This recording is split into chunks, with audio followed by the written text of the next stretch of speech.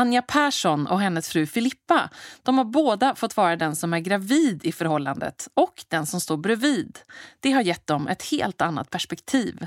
Och hur tacklar skiddrottningen Anja en förlossning? Jag har alltid varit emot smärtlindring hela min karriär också, så att jag har aldrig använt mig så mycket av det. Och så ska jag höra med min mamma hur det var när jag föddes den där februaridagen för 36 år sedan.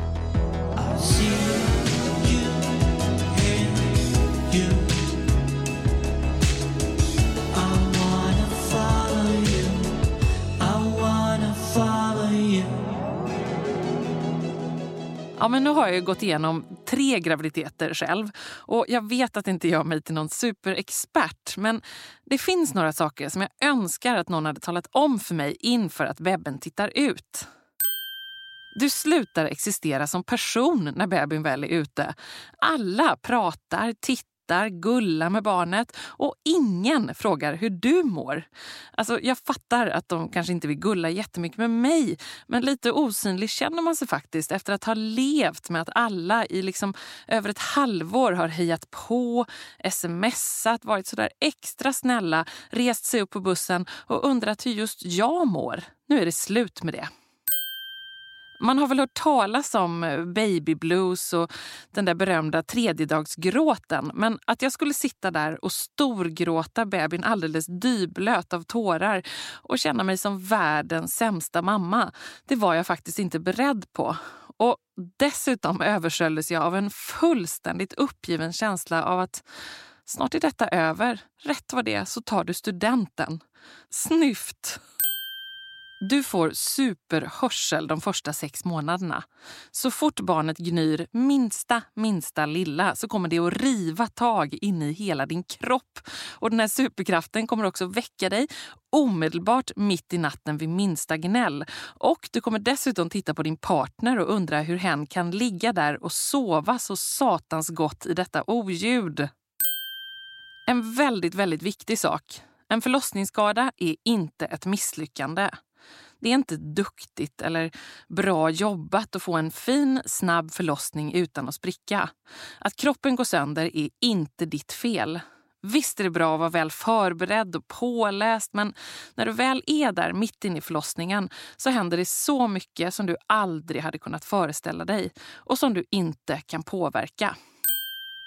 Och så det här med blödandet efteråt. Jag blev fullständigt livrädd när jag kom hem efter min första förlossning och det inte bara forsar, kändes det som, blod, utan också kommer ut stora hemska klumpar. Vad är nu detta? Men det är helt normalt.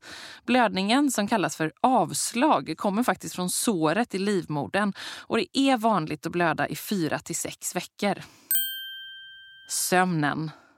En nyfödding sover drygt 16 timmar per dygn. Låter ju jättebra. Men varför var det ingen som berättade att det med största sannolikhet kommer att vara precis medans vagnen är i rullning, gärna utomhus, eller när bebin ligger så där skönt precis på dig så att du inte ens kan röra dig och få tag i tekoppen utan att den vaknar. Ett annat resultat av den här härliga sömnproblematiken och de rusande hormonerna, det är att du kan bli grymt irriterad på din partner och, som i mitt fall, på allvar ifrågasätta sitt val av denna hopplöst tafatta, oförstående person som står där och är till absolut noll nytta. Alltså, det känns så då. I princip alla kvinnor som fött barn för mer än 10 år sedan tycks totalt ha glömt bort att det faktiskt gjorde väldigt, väldigt, väldigt ont. Och deras förvirrade minnen av den här första tiden med baby och förlossningen är ofta extremt selektiva. Och precis det som de har sparat i minnet, det är de där rosa, fluffiga, härliga stunderna som de nu uppmanar dig att njuta av. Du kastas rakt in i ditt livs viktigaste, konstigaste jobb när du kanske är som absolut tröttast, mest utmattad och sämst rustad. Det är liksom en väldigt orättvis naturlag som man tyvärr inte kan göra särskilt mycket åt. Men nu ska vi prata om någonting helt annat. När man själv är gravid så kommer det ju så mycket tankar och känslor. Och inte bara kring det liv som växer in i en själv, utan kanske också kring Hur var det när jag låg i mammas mage då? Och den som har bäst koll på det här, det är förstås min mamma Helen. Ska se om jag kan få tag på mamma på telefon. Helen von Sydow. Hej mamma. Hej. Hej, välkommen till min podd. Och vad roligt, det ska bli spännande. Ja, det blir det. Du mamma, vi pratar ju med massor med mammor här om olika förlossningar. Och så tänkte jag på att jag måste ju passa på att fråga om min egen, höll jag på att säga, men det är faktiskt din förlossning av mig. Ja men precis. Ja men det var så här att du är ju februaribarn, men du var beräknad i januari. Och 1981. 18 dagarna, precis 1981, de dagarna innan du kom, det var de bästa dagarna i mitt arbetsliv. För att jag arbetade inom psykiatrin då på min vidareutbildning. Och de ville gärna att jag var kvar, så jag fick gå dit varje dag. Och så varje dag gjorde jag färdigt och trodde att imorgon kommer jag inte mer. Men så kom jag tillbaka gång på gång på gång på gång. Men mamma, du gjorde det precis som jag. Du jobbade hela vägen in i kaklet. Ja, men så kom du i alla fall. Ja. Och då var det en sen kväll när jag tänkte så här att nej men nu blir det ingen barn idag heller. Och plötsligt så satt jag hemma och så gick vattnet. Ja men mamma, då måste jag fråga, sen, då var det nästan 3 veckor över tiden alltså? Ja. Ja, fy. På den tiden fick man gå 3 veckor över tiden i Göteborg. Och då tänkte jag så här, men vad är detta? Är det vattnet eller vad är det för något som händer? Men jag insåg snart att det var det. Ja. Och inom ganska kort så kände jag att det här, nu har förlossningen satt igång på allvar. För då fick jag världens verk. Ja, fy. Jag fick väcka pappa och säga att vi måste göra någonting. För att vi måste åka till sjukhuset. Och Ami låg också och sov, din stora syster. De var i det närmaste 3 år. Mm. Så vi packade ihop och jag tror under tiden fick jag en sån sammandragning till som gjorde så ont. Så jag tänkte att jag kommer inte överleva detta dygnet. Nej, fy. Så vi åkte i alla fall iväg och som det var på den tiden så var det ju inte frågan om att när vi ringde till din mormor då, till min mamma och sa att vi tror att bebisen ska komma nu så vi åker in till sjukhuset. Ja men gör så, kom hem till mig med Ami då så ska jag ta hand om henne. Ja, hon kom inte hem till oss. Nej, det gjorde hon inte. Och hon hade ändå både körkort och bil och det var fullt möjligt. Aha. Men det fanns bara inte i tankevärlden. Dagens morföräldrar och farföräldrar är mycket snällare med sånt. Absolut. Vi packade in oss i bilen och åkte till Sahlgrenska. Och jag kommer bara ihåg det som att jag fick en verk på trappan när jag stod utanför och ringde på. För pappa släppte av mig där. Va? Men släppte pappa av dig utanför? Ja. Och jag ringde på dörren och de åkte iväg, pappa och Ami, för att ordna till det. Och så fick jag en sammandragning som var det värsta jag har haft i hela mitt liv. Oh. Och så kom det någon och öppnade och så kom jag in. Och så såg de på mig att det här var någonting som var på gång. Så de kom springande med en bår. Jag sa, det går inte. Ge mig en epidural, för jag fortare än kvickt. Och de tog in mig på ett förlossningsrum.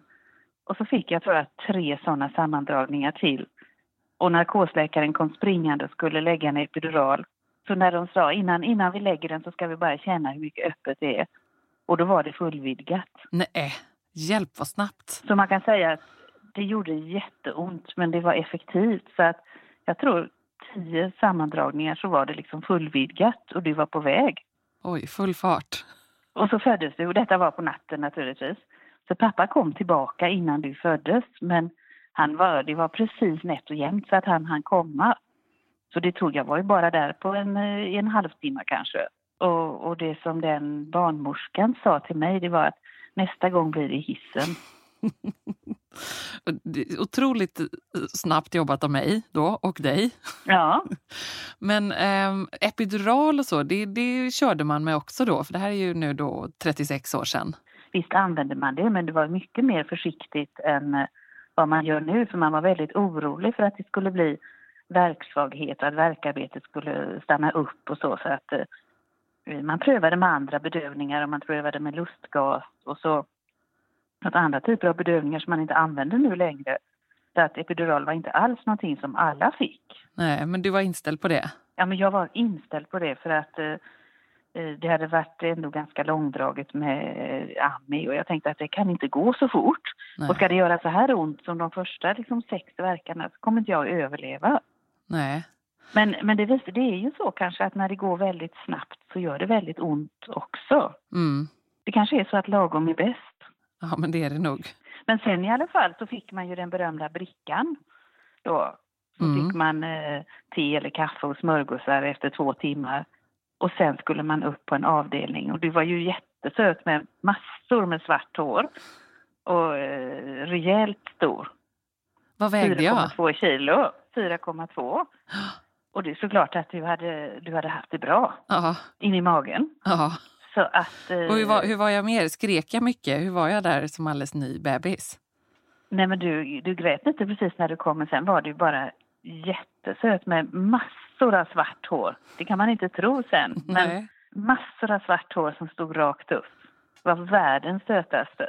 Och det är såklart att ja, men det var extra roligt. Vi tyckte det var jätteroligt att få 2 flickor så. Men när pappas goda vänner i Japan, där vi hade bott tidigare, de skrev till oss och beklagade. De sa att det är såklart att 2 flickor, det kan också vara bra. Så tyckte inte vi. Vi var jätteglada. Då tyckte de att man hellre ville ha en son? Ja, men det tyckte de absolut. Men sen i alla fall så kom vi upp på avdelningen.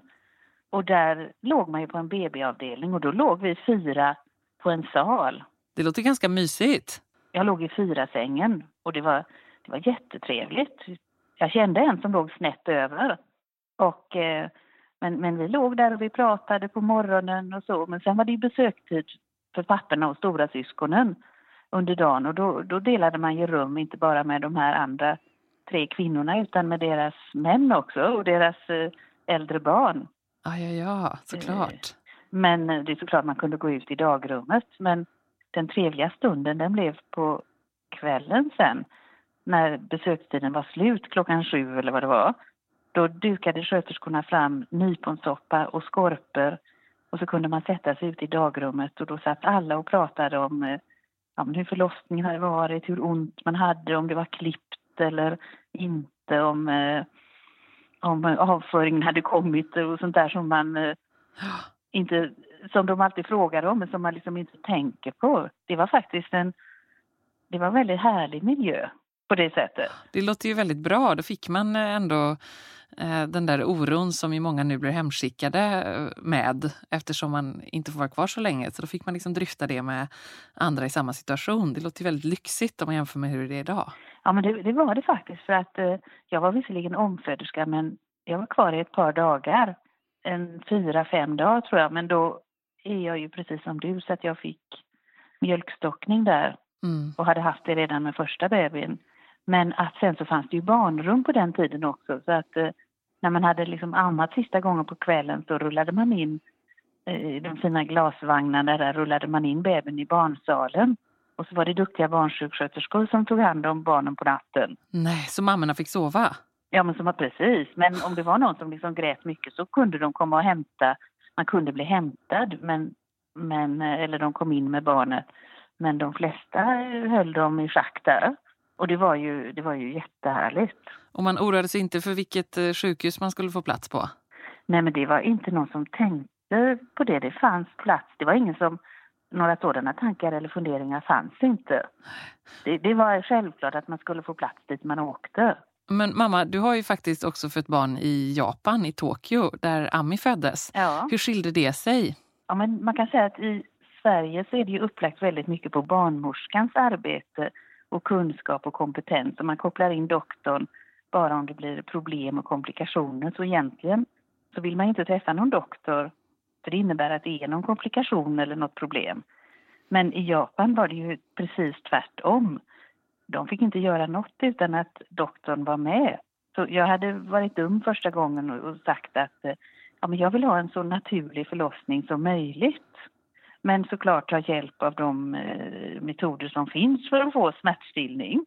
Så att den gången då kom jag in med värkar och sammandragningar. Och när det hade hållit på i 2 timmar eller 3 timmar Så sa jag, men jag skulle gärna vilja prova lite lustgas. No, sa de, I'm sorry. Narkosläkaren är på lunch och det går inte. Oj. Ja, men narkosläkaren, sa jag, det är lustgas bara. Men I'm sorry, det måste vara narkosläkaren som ger. Ja. Och sen, ja men så allting gjorde doktorn, det som barnmorskorna gör här. Så att, ja men det slutade med sugklocka den gången och då får ju barnen en liten sån här svulst på huvudet efter sugklockan. Och precis när Ami var alldeles nyfödd så kom det någon barnläkare i vanliga kläder. Jag kommer så väl ihåg, i kavaj och skjorta och slips och så. Och då kom han med en nål och då skulle han sticka hål på den där. Nej, fy. På huvudet. Jag fick bara ropa till, don't touch my baby. Men, ja, men det var mycket som var speciellt. Barnen skulle lindas och de skulle badas på ett speciellt sätt. Man skulle hålla dem i öronen och låta dem simma i vattnet. Va? På sjukhuset? Ja, och innan man kunde det så fick man inte åka hem. Men sen också så var det speciellt med maten och det tycker jag har lärt mig mycket. Jag hade ju läst medicin hemma i Sverige och vi hade lärt oss att nyfödda mammor ska inte äta jordgubbar, de ska inte äta skaldjur och de ska inte äta röda saker för då får barnen prickar. Men där när man låg på BB där, då fick man bara jordgubbar och skaldjur och tomatsoppa och alltså det finns inga sanningar över hela världen utan man måste hitta sin egen väg. Mm. De hade inte läst den sidan i boken eller och så det tyckte var helt annorlunda. Och så tyckte de att Ami var ganska stor också, väl? Ja, men hon vägde 4 kilo och då tyckte de att hon var en jättebaby. Och framförallt så tyckte de att hon hade en jättenäsa. Och vi tyckte hon var jättesöt, men det är inte så roligt att höra a giant baby with a giant nose. Fick vi höra om henne. Kom de liksom springande och ville titta då, eller? Ja, men alla kom och ville titta. Och alla ville ta på henne och känna på henne och se hur hon såg ut när hon var nyfödd. Ja. Det var spännande. När du tänker på ändå, mamma, och så var det August också, med 3 förlossningar. Vad är det för lärdomar som du har av dina olika förlossningar om du skulle ge något vidare? Sådär? Ja, men det tycker jag är att man ska inte oroa sig för mycket i förväg. För det som händer, det händer. Och man ska försöka slå bort oron så inte förlossningen blir som ett stort mörkt moln. För att det blir, även om man tycker att man är likadan, och så blir det inte 3 likadana gånger. Utan inte oroa sig så mycket utan försöka tänka att ja, men detta är något som kvinnor har klarat av i alla tider och i alla kulturer. Och det kommer att gå bra för mig också. Sen har ju du jobbat, mamma, på BVC i många år som läkare. Ja. Och träffat så många nyblivna mammor och inte bara hjälpt Ami och mig med mycket goda råd. Vad tänker du generellt kring de nyblivna mammor som du träffar och vad skulle du vilja skicka med dem för råd inför den första tiden? Ja, men inför den första tiden så tycker jag att man ska försöka känna sig fram och göra det som man själv tycker känns bäst. Man ska inte oroa sig så mycket för ja, men gör jag rätt nu eller hur blir det, utan man ska göra som man känner och det blir bra för mig och mitt barn. Mm. Inte oroa sig jättemycket för vikten, om de går upp i vikt eller inte, eller nu åt hon inte tillräckligt eller nu, utan man ska försöka finnas där i vardagen och tiden och känna att nu är det vi som gäller här, vår familj och mitt barn och det är jag som vet det som är bäst för barnet. Mm. Men nu när jag har sagt det så tycker jag också att man ska ta det lugnt den första tiden och inte alltså magen går inte tillbaka. Man ser inte ut som prinsessan Kate i England där efter 5 dagar om man är normal. Utan man ska hålla sig hemma omkring och tänka att ja, men föräldrapenningen, den är till för att man ska vara hemma och ta hand om sitt barn. Mm. Och jag tycker det här när man ser nyfödda bebisar på Ikea och ute på stan och i affären och så. Man ska ändå vara lite försiktig om de små med infektioner och annat. Mm. Gärna gå ut och promenera men inte i folksamlingar och i affärer. Och det är stressigt för mammorna också. Man ska klä upp sig och man ska iväg någonstans. Utan jag tycker man ska ta det lugnt och vara hemma och känna vad man tycker är bäst för sitt barn. Och det är oftast det som är bäst för barnet. Mm. Hur bra tycker du att jag har varit på det då? Ja, men jag tycker att du har varit ganska bra på det ändå faktiskt. Trots att du vet ju själv då när du skulle iväg. När Marianne var nyfödd. Det är inte, när Marianne var nyfödd, det är inte jättebra. Vi var ju där och kunde hjälpas åt. Då hade jag ju bokrelease, vad var det? Hon föddes på lördagen och jag hade en bokrelease på tisdagen var det va? Ja, det var några dagar efter bara. Men allt går ju och jag tycker då får man ju tänka på de stackars kvinnorna förr i tiden på bondgårdar och annat eller som arbetade på fälten. Så man får få sitt barn och så får man gå ut och fortsätta jobba efter några dagar. Allt är möjligt, men om man måste så klarar man det. Men när man ändå har den möjligheten med föräldraledighet och vara hemma, då tycker jag att man ska ta det lugnt och inte ha så höga krav på aktivitet. När du väl sen åkte hem med mig från sjukhuset då, vad tyckte Ami och hur funkade det? Hur funkade första tiden? Ja, men jag tror att det är en svår ålder när man är just närmare sig 3.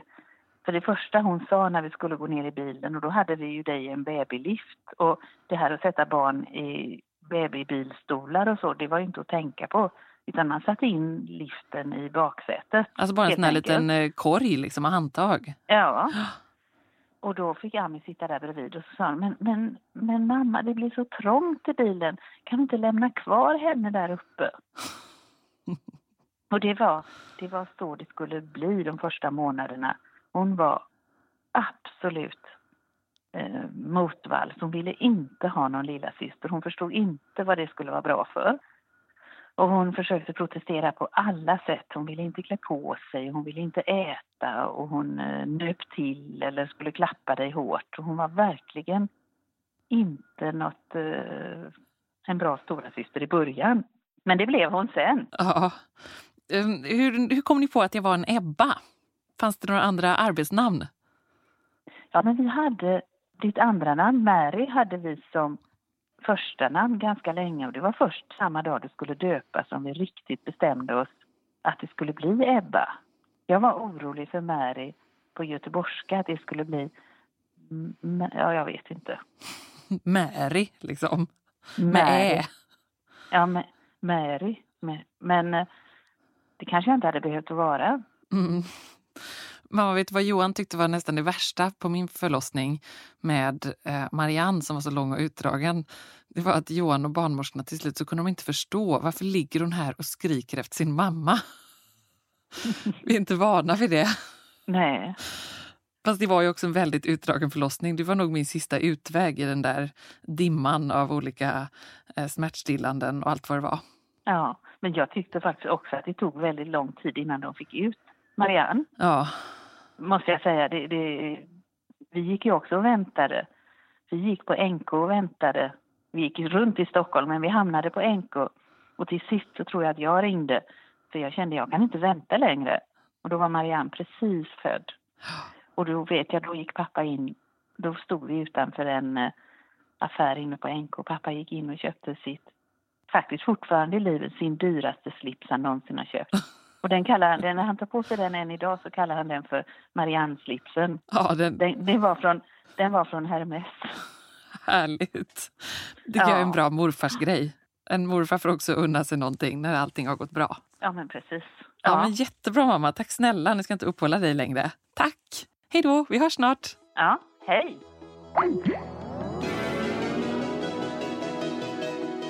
Skidstjärnan Anja Persson och hennes fru Filippa Rodin, de har 3 barn tillsammans. Emmy från Filippas tidigare förhållande och så har de fött varsitt barn inom sitt äktenskap. De små killarna Elvis och Maximilian.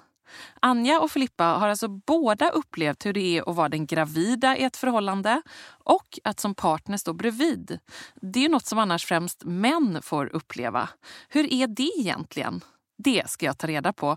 Och jag ska se om jag kan få tag på det här superparet hemma i Umeå. Hallå? Hallå, nu! Nämen! Välkomna till Ebbas gravidpodd! Haha, tjena! God morgon! God morgon! Ja, men vad glad jag är att jag fick tag på er. Och nu undrar jag ju då, hur var det egentligen att stå bredvid? Om vi börjar med dig, Filippa. Det var lite chockartad känsla faktiskt.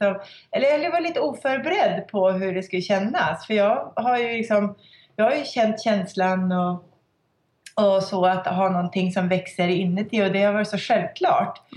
Då tänker jag att det skulle vara lika självklart när ett barn växer i Anjas mage att jag får samma känslor. Men så var det ju faktiskt inte riktigt. Jag kände mig ju lite utanför där. Och att jag inte alls var med på resan på samma sätt. Ja, men det är väl maktlöshet när man har. Om man inte känner att man har en funktion riktigt. Jag menar, om man ska säga förlossning så känns det ju patetiskt att stå bara med vatten, papper och skrivpåse. Om man blir så frustrerad att man kastar liksom en stol genom fönstret. Så det är det man känner, en frustration att man inte kan göra så jäkla mycket. Ja, men det är ju lite så. Det är det som är intressant, för ni har ju ändå förmånen att ha testat både och. Vad skulle ni säga att ni har dragit för lärdomar av det? Alltså jag tror så här, jag hade ju fördelen att jag hade varit gravid. Det hade ju faktiskt inte Anja när jag födde.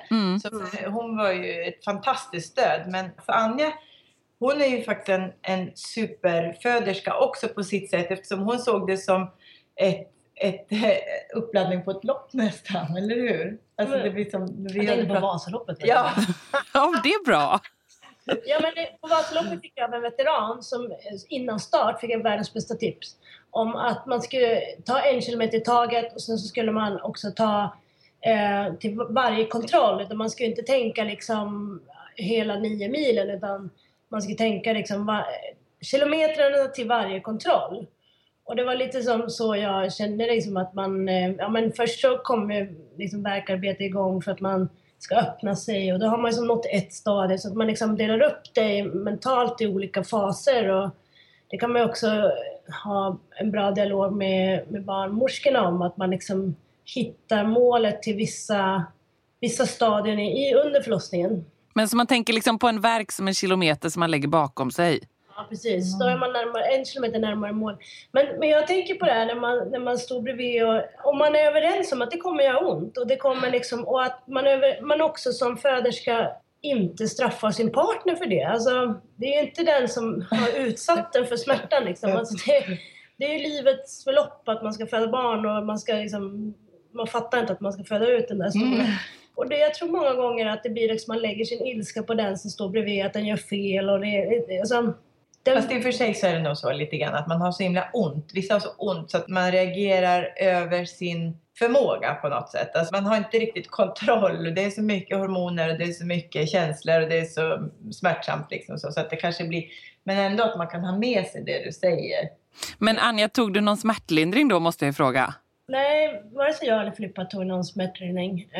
Jag har alltid varit emot smärtlindring hela min karriär också. Så att jag har aldrig använt mig så mycket av det. Och du tänkte inte ens det i något ögonblick där att så här, nu behöver jag liksom bara, nej. Nej, det enda jag kände under min förlossning var att jag måste ju lita på barnmorskorna. När de säger att nu är det läge för det här. Nu måste du göra det här. Då jag ville gärna föda naturligt. Men jag vet också av erfarenhet från andra alpinister och hästhopperskor och sådär att man är ju väldigt stark i sätet. Och det blir komplicerat helt enkelt när man ska föda någonting som man är van att knipa emot. Det är ju så, man har ju ofta det att man kan faktiskt få en tuffare förlossning då. Det är väl liksom så här en alpinist / sugklocka. Det är liksom en klassiker. Men så då får man ju, vi var ju nära det stadiet så då får man ju bara lita på dem och acceptera om de slänger i mig grejer, då är det ju så. Har du något annat tips då till de som ska föda för första gången? Det man ska ha med sig som förstföderska är att man verkligen ska känna att man har en barnmorska man litar på som man kan slappna av med och man känner att man kan vara trygg med. Och sen också tänker jag att det är en väldigt viktig roll för partnern att vara lyhörd där och att hålla koll på en sån viktig grej till exempel. Ja, precis. Och det kanske är mer partnerns roll att se liksom, ja men nu känns inte det här bra för den som ska föda och så nu får jag kliva in och ta ansvaret för att vi byter.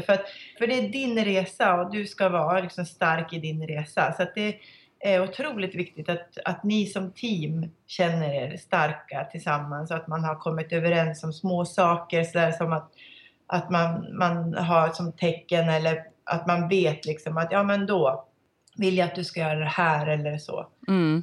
Och sen tänker jag också att det är lätt att det är den som har fött som också tar allt ansvar för bebisen. Dels av naturliga skäl, men det är också en tid för partnern de där första veckorna som tänker, den är ju väldigt speciell. Och hur kan man, har ni något råd där hur man kan liksom göra för att inkludera återigen? För det är det här handlar om. Vi klagar ofta på partner kan jag säga. Att den inte är mer aktiv eller att den inte tar för sig eller sådär. Men jag tror att det är vi som föderska kan man kalla oss då, som faktiskt inte heller inkluderar. Därför att det är ju jättemysigt. Nu har vi fått det här lilla knyttet som kommit ut som vi har burit på. Det är så mycket kärlek i det. Och det är väldigt mycket tid vid både amning och att man tar hand om det här barnet.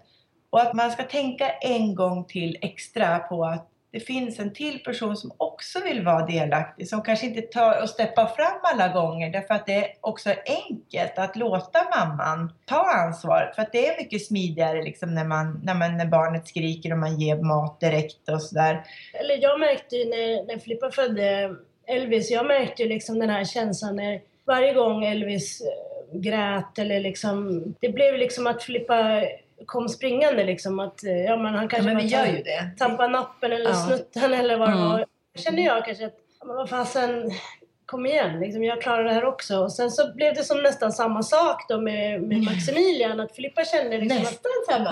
Det är precis samma sak. Att hon kände liksom att vad fasen, kom inte hela tiden liksom. Men någonstans så har modersinstinkten är ju att jag är den som kan liksom ge mat. Det är jag som är sista strået för det här barnet. Och man känner hela tiden det ansvaret. Ja, drivkraften är enormt stark. Mm. Om man förstår det hos sig själv. Att man har ju det beteendet. Det är ju instinktivt. Det finns liksom i ditt DNA. Det finns direkt du förlöser ett barn. Så är det liksom det som din hjärna är programmerad till att göra. Omhändertagande. Men hur löste ni det här då? Men första 2 dygnen så lämnade vi över helt ansvaret faktiskt på partnern. När det gällde läkarbesök och alla de här kontrollerna och liksom så var det aldrig den som födde barnet som skötte det. Fast det är ju ett jättebra tips. Alltså att man faktiskt kanske tänker ju så här, de här grejerna måste vi göra. Hur delar vi upp det här mellan oss? När vi hade läkarbesöken så är det ofta så att läkaren tittar på mamman när den ställer frågan. Alltid. Och så förväntar de ett svar. Och där är ju också ett utanförskap. Och då så var vi så här, då tittade vi på vår partner och sa, fick den svara? Alltså att man gjorde en tydlighet i att vi är ju faktiskt 2. Det är ju inte mamman som behöver svara på de frågorna, utan det kan ju vara partnern också. Det är så otroligt viktigt att släppa in partnern. Och där får man som föderska bara känna sig som tillbaka lite grann. Ligga pall på soffan och allting. Men att låta partnern få pyssla och bara liksom i det. Och just det, ta ansvaret vid läkarbesöken. Och vara den som klär på och väger och blöjbyten och hela den haderangen liksom. Gå och hämta barnet till mamman när det ska ammas. Så att inte mamman går och hämtar barnet. Utan att man faktiskt låter den andra, ja det kanske tar lite längre tid. Och barnet kanske skriker lite mer. Men det blir en väldigt fin relation också för partnern och det nyfödda barnet. Får man ta några djupa andetag bara helt enkelt som föderska. Det får man stå ut med. Man får lägga in dubbla ilägg. Exakt. Du Anja, jag måste också fråga. Jag läste att du liksom fick verka på natten. Sen på morgonen började du tokstäda och skickade iväg Filippa till återvinningen på morgonen. Ja, precis. När verkan hade dragit igång, vad handlar det om? Ja, men det är faktiskt någonting som vi har genetiskt också i oss. Det är vi programmerade till att städa. När vi vill göra fint innan. Bona. Vi ska bona. Det är alla däggdjur gör. Det är hundarna, de fixar i ordning i bädden och sådär. Och det där har vi däggdjur i oss. Då vill man städa och ha fint. Så att jag fick ju råpanik över att det såg för jävligt ut hemma. Och vi har berget av återvinning. Och du vet, jag bara, det får inte vara här när jag kommer hem. Liksom. Och jag bara tänkte så här, ja, visst, jag bara böjer mig. Jag får till återvinningen med det här. Du gjorde det. Det är lika bra. Du känner inte igen dig, Ebba, i det där? Alltså så mycket känner jag igen mig i det. Det är precis så. Jag ställde mig och började måla liksom ett golv på barnrummet med en vit stor burk färg när vattnet hade gått. Ni fattar? Ja, men... Så jag håller med. Det är ju någonting. Det var ju inte min friska hjärna på något sätt. Det var ju så här gravidkroppen. Jag får iväg på en köksleverantör och började planera kök. Nej. Alltså vi skulle verkligen in. Det var så absurt när Filippa fick verkar. Vi var på stan och kom ut på att jag tror slemproppen gick. Jag bara shit. Och så hade vi så var vi och skrev in dig. Jag var och skrev in mig på Skatteverket i Sverige då. Så det var lite sådär, holy moly. Och sen hade vi precis köpt en gigantisk stor-tv som var i skuffen. Så vi hade precis flyttat in. Vi hade bott 2 nätter i vårt hus. Ja, och så hade vi Emmy också hon var inte så gammal. Och så bara, hur ska vi göra nu då? Jag kan ju inte fara till förlossningen med ett barn och en stor-tv i skuffen. Liksom. Och då hade vi inte ens väskan med oss. Nej, vi hade inte varit. Så att av någon anledning så släppte jag av Filippa på en sån här köksinredskap. För hon skulle bara säga till någonting om någonting. Och då sa jag, men om jag skyndar mig hem. Jag satte mig med så här inredare där. Ja, du satte mig där och höll min liksom. Ja, OS-guld till alla mammor säger jag, eller hur? Ja, verkligen. Om ni skulle göra det igen, alltså föda, bära barn, vem av er skulle vilja göra det? Alltså hur bestämmer man vem som står bredvid och vem som skulle vilja bära det? I vårt fall så resonerade vi så att jag fick bära först eftersom Anja var aktiv på touren. Det hade inte gått liksom, för henne att vara gravid och åka störtlopp. Så är jag ju lite mer tant än det var hon som sa det. Jag har lite fler år på nacken än Anja. Jag har ett litet lammkött bredvid mig. Så att då fick jag bära först. Och sen så var det ju naturligt då att Anja fick bära sen. Mm. Skulle det vara så att det blir en gång till så är det ju faktiskt inte säkert att jag kan bli gravid igen. Som 2 tjejer kan det vara lite komplicerat. Speciellt om 2 stycken, båda 2 vill ha barn lika mycket och bära lika mycket. Mm. Jag tror att i många fall så är det så att det är mer än som faktiskt, bland de vi känner har det varit så att det är en som har varit mer sugen på att bära än den andra. Mm. Har det varit ganska enkelt. Just nu är Elvis lite sur på att han har legat i Filippas mage och på min mage. Och Maximilian tror jag tvärtom. Så att de är så här slåss om vem som ligger vems mage. Är ni sugna på fler då?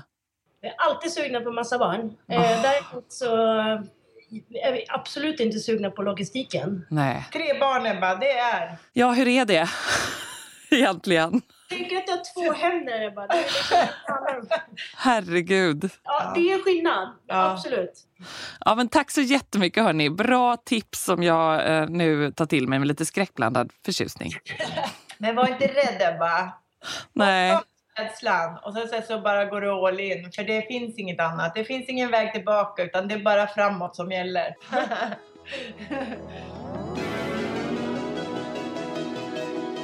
Och tack så mycket för att du har lyssnat. Vi ses på Facebook, där hittar ni nämligen min sida för Ebbas gravidpodd. Och där kan vi snacka vidare. Och så finns det massor med härliga tävlingar och tips som du inte vill missa. Podden producerades av Camilla Samek, tekniker var Anders Wågberg och Pontus Leander. Och den grymma musiken, den står duon Falkor för. I see you, hey, you.